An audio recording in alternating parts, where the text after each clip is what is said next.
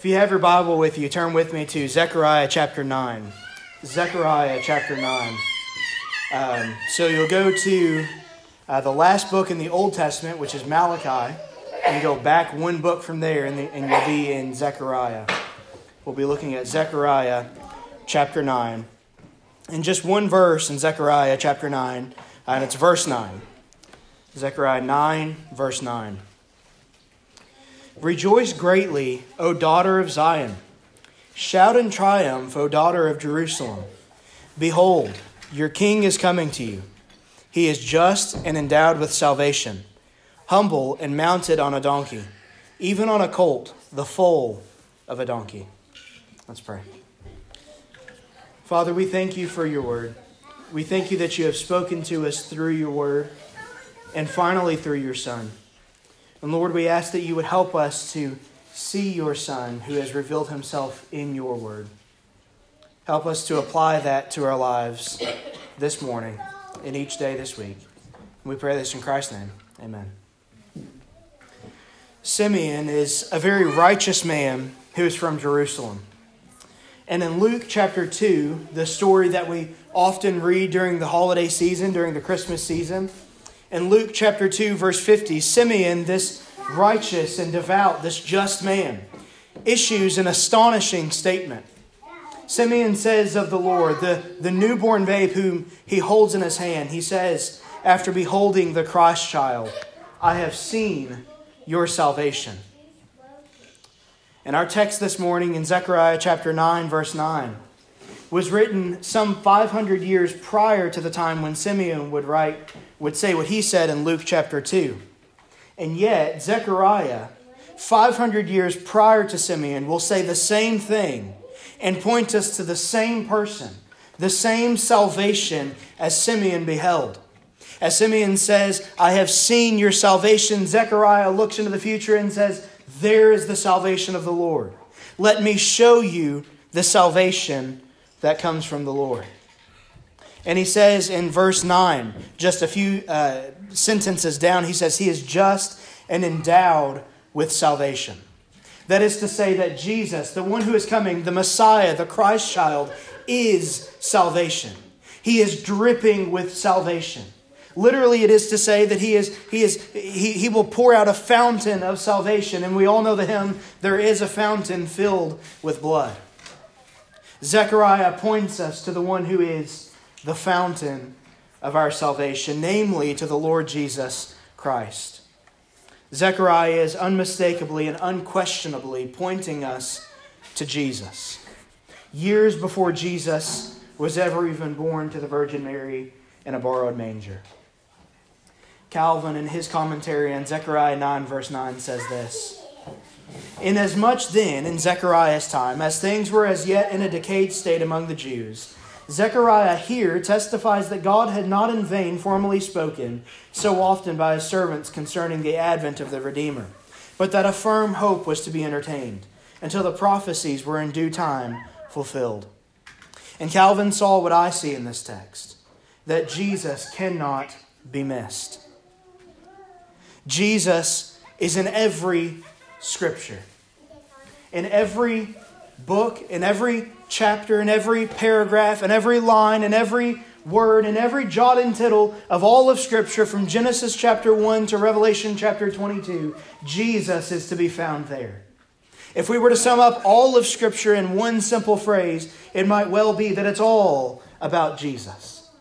It's all about Jesus.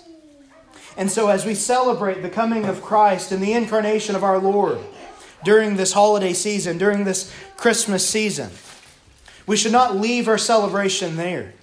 But our celebration of the Christ child should be something that we celebrate every day and every Sunday, every Lord's Day that we gather. We should celebrate that Christ has come and that He has done for us what no one else could do for us. It's my regular practice to preach verse by verse or word by word through a text. But this morning, I want to preach from several different texts. And I want Zechariah 9, verse 9, to kind of serve as a launching pad to send us throughout all of Scripture. And I want to show you some of the prophecies that were made in the Old Testament. and how specific and exact they were. And then just a few of those, how God fulfilled them in Christ. It said that Jesus fulfilled, I believe it was 108 prophecies out of around 300 that were guaranteed to be about the Messiah. Some of those prophecies are yet to be fulfilled. Some of those seem like they could have been fulfilled by Christ, but there could be evidence that it might have been fulfilled by another. So they've taken those out and said that there are 108 that are unquestionably and undeniably fulfilled by Christ. There is no doubt about it, no question about it whatsoever that Jesus was the Messiah, according to those 108. And if we were to just take a few of these that we look at this morning, just a few of these prophecies that were made in the Old Testament, and look at how exactly they were fulfilled by Christ in the New Testament, it would be like taking silver dollar coins and stacking them 2 feet high across all of Texas. That would be the probability of Christ fulfilling just one of these. And yet he's fulfilled them all. And so if you ever have any doubt in your mind that Jesus is who he says he is, just go back through the Old Testament. There are teachers today who say that we need to unhitch ourselves from the Old Testament, that the Old Testament is just for back then, that we don't need that anymore. But people who say that are desperately missing so much of Scripture, because the Old Testament serves to reveal Christ in the New Testament. And so I want to look at our first point at some irrefutable proof. Some irrefutable proof. Jacob, you may remember, was spoken of as being chosen by God. He was the grandson of Abraham and the son of Isaac. Abraham, you will well remember, was commanded in Genesis chapter 22 to sacrifice his own son. Abraham was commanded by the Lord to sacrifice Isaac, and Abraham and his wife Sarah had prayed desperately for the Lord to give them a child. And it wasn't until in their old age that the Lord blessed them with a child. And then the Lord came to them and commanded Abraham to sacrifice his only child, to sacrifice Isaac, which is in and of itself a picture of Christ. Because we're told in John chapter 3, verse 16, that the Father gave his only begotten Son. And here the Lord, the Father, the God of Abraham and Sarah, came to Abraham after giving them a son, after they had prayed for it for years, for decades, and says, give me your only son. The Lord was testing Abraham. And so when Abraham was faithful to God's test, and he went up to the mountain, the very same mountain, by the way, which hundreds of years later would be the mountain upon which Christ was crucified. It was then Mount Calvary. Abraham would take Isaac there and lay him down upon the altar. And as he raises the knife to take the life of his own son as a sacrifice in obedience to the Lord, he hears the Lord say, "Stop. Don't do that, but look off into the thicket." And Abraham turns his eyes away from his son and looks to the thicket and sees a ram there. And Jacob was the grandson of Abraham and the son of Isaac. Jacob was the son of the one who was to be a sacrifice, and he would serve as a foreshadow of the true sacrifice who was to come. But it's interesting to note where Jacob and Rachel came from. Jacob and Rachel, we see throughout the book of Genesis, came from a place called Bethlehem. Jacob, the one who was chosen by God. Jacob, the one who was the son of the one who would be a sacrifice, comes from Bethlehem. And Bethlehem literally means house of bread. Jesus would later refer to himself in John chapter 6, verses 33 through 35 as the bread of life. For the bread of God is that which comes down out of heaven and gives life to the world. Then they said to him, "Lord, always give us this bread." Jesus said to them, "I am the bread of life. He who comes to me will not hunger, and he who believes in me will never thirst." Jesus affirms his deity and his messianic identity by pointing us backward to his family lineage. He came from a family who was from the house of bread. He came from a family, from his family lineage, which was from Bethlehem, from the house of bread. And he himself says, I am the bread of life. Not only does his lineage trace back to Bethlehem, but turn with me to Micah chapter 5, verses 2 through 4. Micah chapter 5, verses 2 through 4. It says, But as for you, Bethlehem Ephrathah, too little to be among the clans of Judah, from you one will go forth for me, to be ruler in Israel. His goings forth are from long ago, from the days of eternity. Therefore he will give them up until the time when she who is in labor has borne a child. Then the remainder of his brethren will return to the sons of Israel, and he will arise and shepherd his flock in the strength of the Lord, and the majesty of the name of the Lord his God, and they will remain, because at that time he will be great to the ends of the earth. We all know that Jesus was born to a carpenter and to Mary, who was probably at that time around 16 years of age. He was born to a poor family in a poor town called Nazareth, in a poor country called Bethlehem, and in a poor neighborhood called Ephrathah. Jesus was born into poverty. Jesus, the God of all eternity, the one who existed before anything else, the one who, according to John chapter 1, verses 1 through 5, was the very power, the very word by which the Father created all that existed. This God humbled himself and came down into a manger. And he came to a poor family. And that's what it says in Micah chapter 5. Beginning in verse 2, it says that Bethlehem is a small place. Bethlehem is a poor place. Bethlehem was a place that was looked down upon. Bethlehem was a place of dirtiness. A place where people wouldn't even want to go in there and serve them.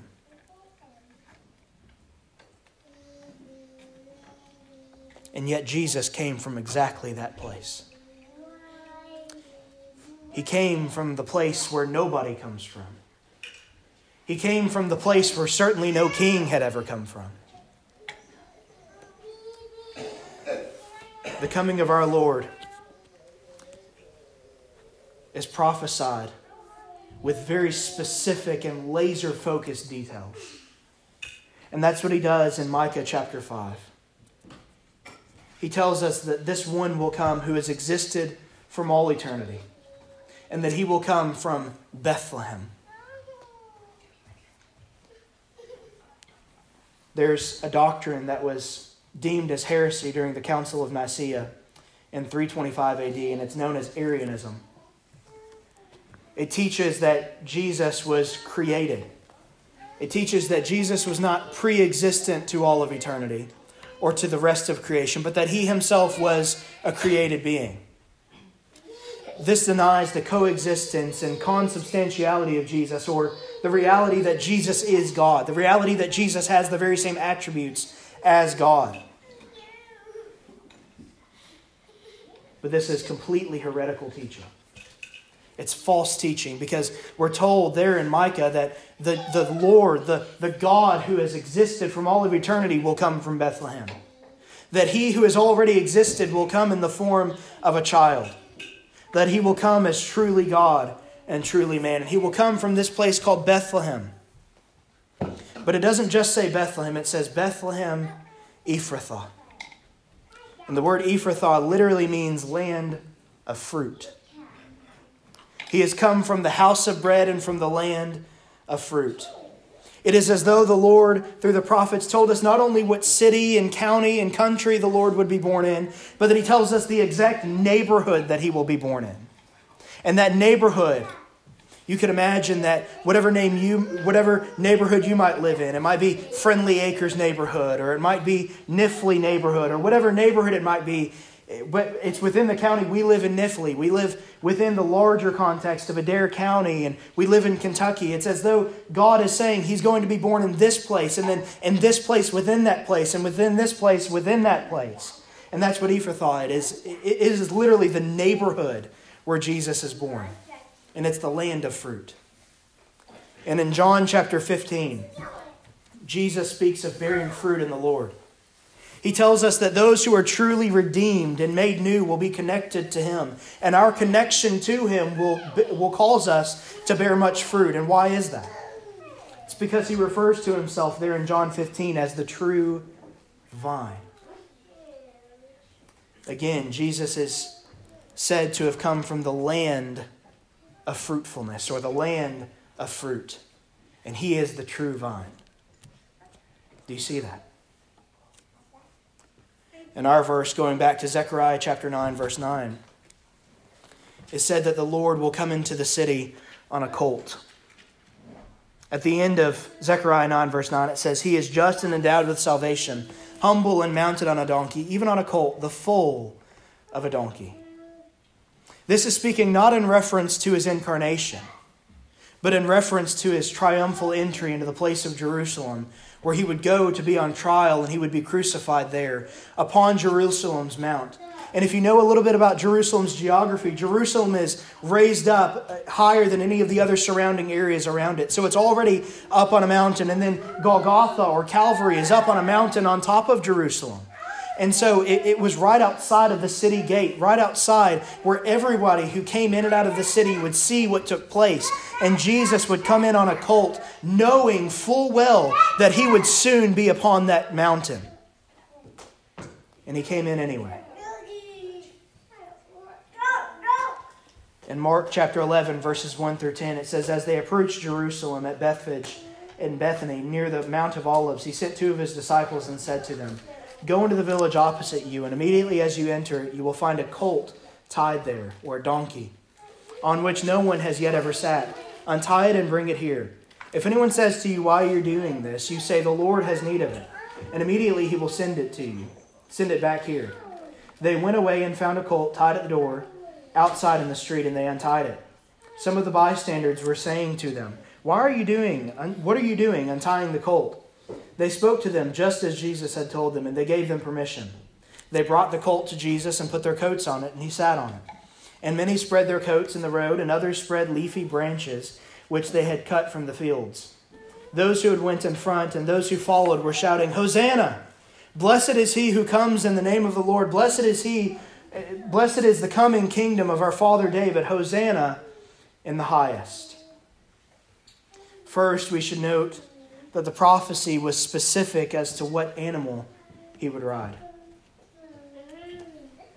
If someone wanted to disprove the Bible, it wouldn't be very hard to do if there were any disproving that could take place. The Bible is very specific. It says that he'll ride in on a donkey, and if he hadn't ridden in on a donkey, then it could have been proven false. It could have been proven according to the law in Deuteronomy chapter 18, which says that even if there's one false prophecy, ignore it all. But the prophecy is specific, and the fulfillment of it is specific, down to the very finest of details. But second, we should note that the donkey meant two things. First, it meant royalty. For someone to ride on a donkey was, according to the Dictionary of Bible Imagery, a sign of royalty and kingship. Biblical archaeology has been a key factor in proving that donkeys were ridden by those of royal descent. As people have excavated the land around Jerusalem, they found that there are bones of donkeys near and around bones and tombs of kings and royalty. Jesus is the King of Kings and Lord of Lords.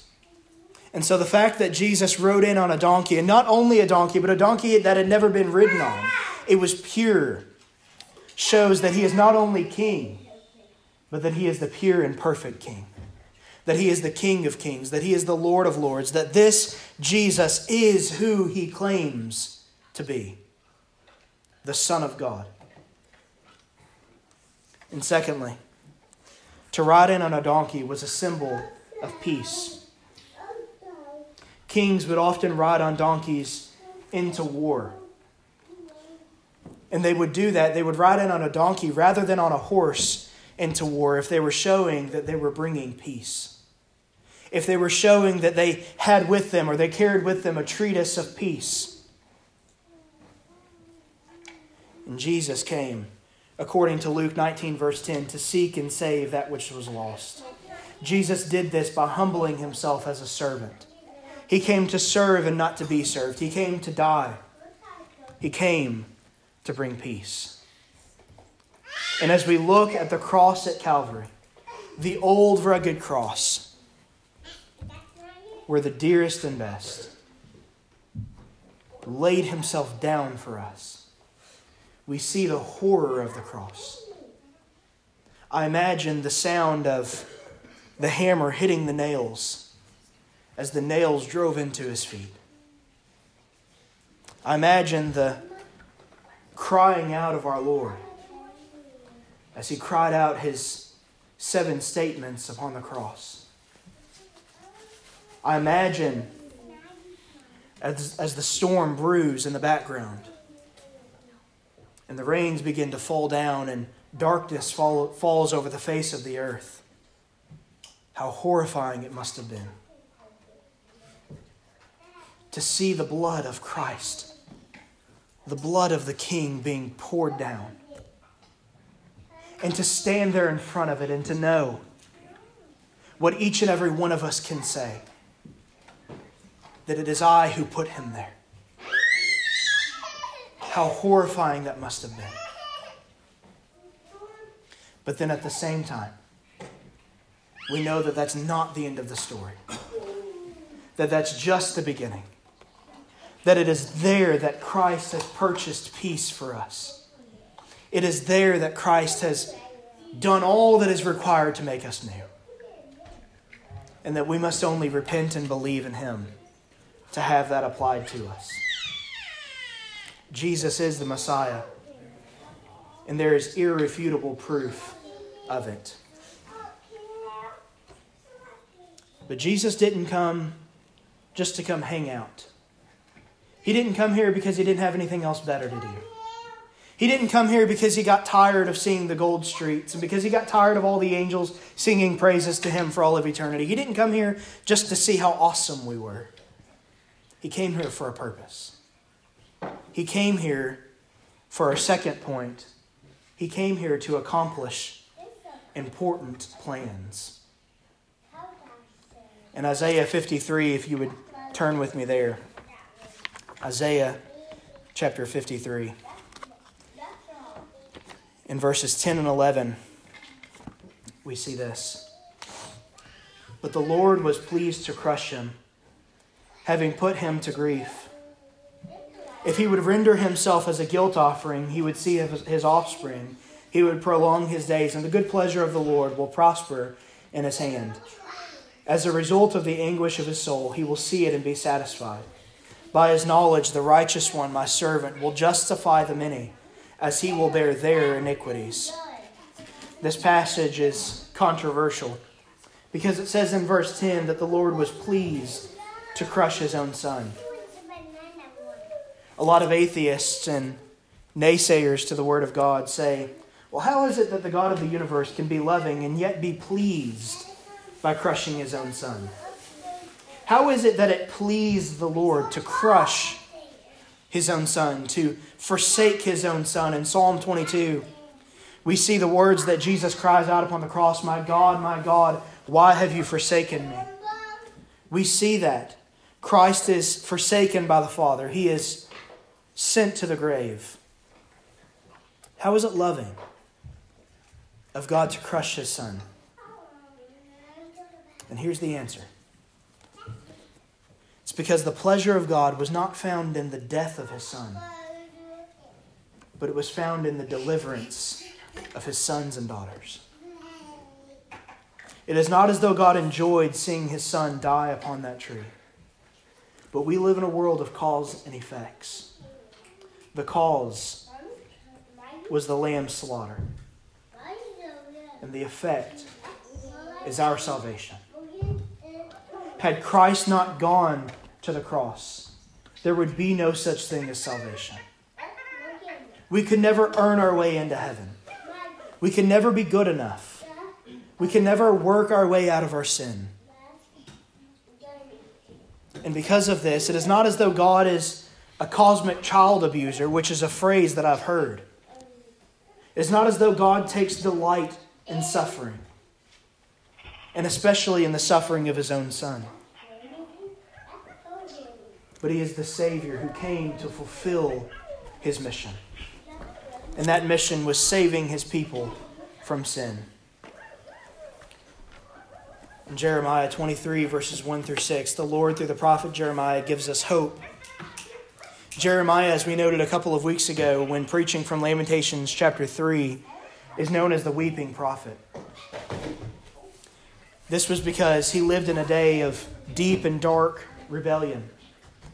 In Jeremiah's day and in Zechariah's day, if you read through the book of Zechariah, we see that the people in their day went their own way. The people in their day denied God. They hated God's law. They desired to do whatever they wanted in regards to sexuality. They walked away from the old paths of righteousness. They followed false gods, seeking to worship anything and everything that would bring them selfish satisfaction. And doesn't this sound exactly like our day? We live in a generation that thinks we have it all figured out. We live in a generation that does everything to deny the existence of God, thinking that as long as I deny that God exists, I can get away from following his law. We live in a day when God's law is disdained and disregarded. We live in a day when sexual impurity and confusion runs rampant and is celebrated. We live in a day that considers the old ways as just that, old and outdated. We live in a day when everybody is out for one thing, themselves. But in Jeremiah chapter 23, we're told that a Messiah will come. In Zechariah chapter 9 says the same thing, a Messiah will come. Go back with me to Zechariah chapter 9, verse 9, and look at what the first portion of that verse says. Rejoice greatly, O daughter of Zion. Shout and triumph, O daughter of Jerusalem. Behold, this is language that says, pay attention. Don't miss what I'm about to say here. If you've fallen asleep somewhere in the back pew, wake up now, because what I'm saying now is important. Rejoice greatly, O daughter of Zion. Behold, your king is coming. I know that things are looking bad right now. I know that things are about as bad as they could be. I know that everybody is going their own way. I know that we are sinful. I know that everybody has turned aside to their own way, as we saw in Psalm 53 and in Psalm 14. God has looked down the corridor of time to see if anybody would choose him, and no one does, because everybody wants to do what they want. I know that, God says. I know how desperately sinful everyone is. But listen, behold, your king is coming. Rejoice greatly. Shout and triumph. Hope is coming. Christ came to be the Messiah. Christ came to be the King. Christ came to give us something to rejoice about. I'm reminded of the old hymn, and I know I've said this before, that Jesus paid it all. But that opening line says, I hear the Savior say, thy strength indeed is small. Child of weakness, watch and pray. Find in me thine all in all. Are you aware this morning of your own weakness? Are you aware of your own frailty, of your own desperate need for salvation? And a salvation message is not just for those who have never been saved. A salvation message and a reminder that Christ has come is for those who have been saved for decades but have grown cold. Or for those who have been saved for decades and have lost a sense of awe at what God has done. And we're all at risk of doing that. We're all at risk of becoming cold. But every page of Scripture serves to point us to Christ. And Jesus is glorious and beautiful as he reveals himself to us. Elder D.J. Ward put it this way. He said, I contend this morning that the death of Jesus Christ was not an attempt. It was an accomplishment. Brothers and sisters, when one accomplishes something, it means that somewhere they had to have an assignment. What was the assignment? His name shall be called Jesus, for he shall save. Not attempt to save, not try to save, not hope to save, not want to save, but he shall save his people from their sin. And he says, is that right? If he did not accomplish it, then we are here in vain. If he did not accomplish this, we are all going to hell. But if he did do it, he doesn't need your best. And your works need not speak for you. If he did do it, you can leave here rejoicing that your sins are now under the blood and that he stands as your substitute, your mediator, before God this morning. Can I close this morning just by asking you, do you believe that Jesus is the Messiah? Do you believe that Jesus has come? Do you believe that he accomplished what he came to do? Do you believe that his work, if you are in Christ today, has been applied to you and that no one and nothing can take that from you? Do you believe this morning that if you do not know him into salvation, you can know him today? Christmas is about the coming of Christ, but it is also about the crucifixion of Christ. And if he died without being the right and proper Messiah, if he died without being the fulfillment of all these prophecies, just a handful of them that we've looked at this morning, then he died in vain. He died without purpose. He died without any point. But beloved, I'm here to leave you with one thing this morning. Our Lord, the man Jesus Christ, who was and is and will be forevermore, is the Son of God, God incarnate, God with us. And he has accomplished what he has set out to do. We have much to rejoice about today. We can celebrate for what Christ has done. And I pray that you would do that today and throughout this Christmas season. Let's pray. Father, I thank you for your word. I ask that you would help us today to be in awe of what you have done. Remind us of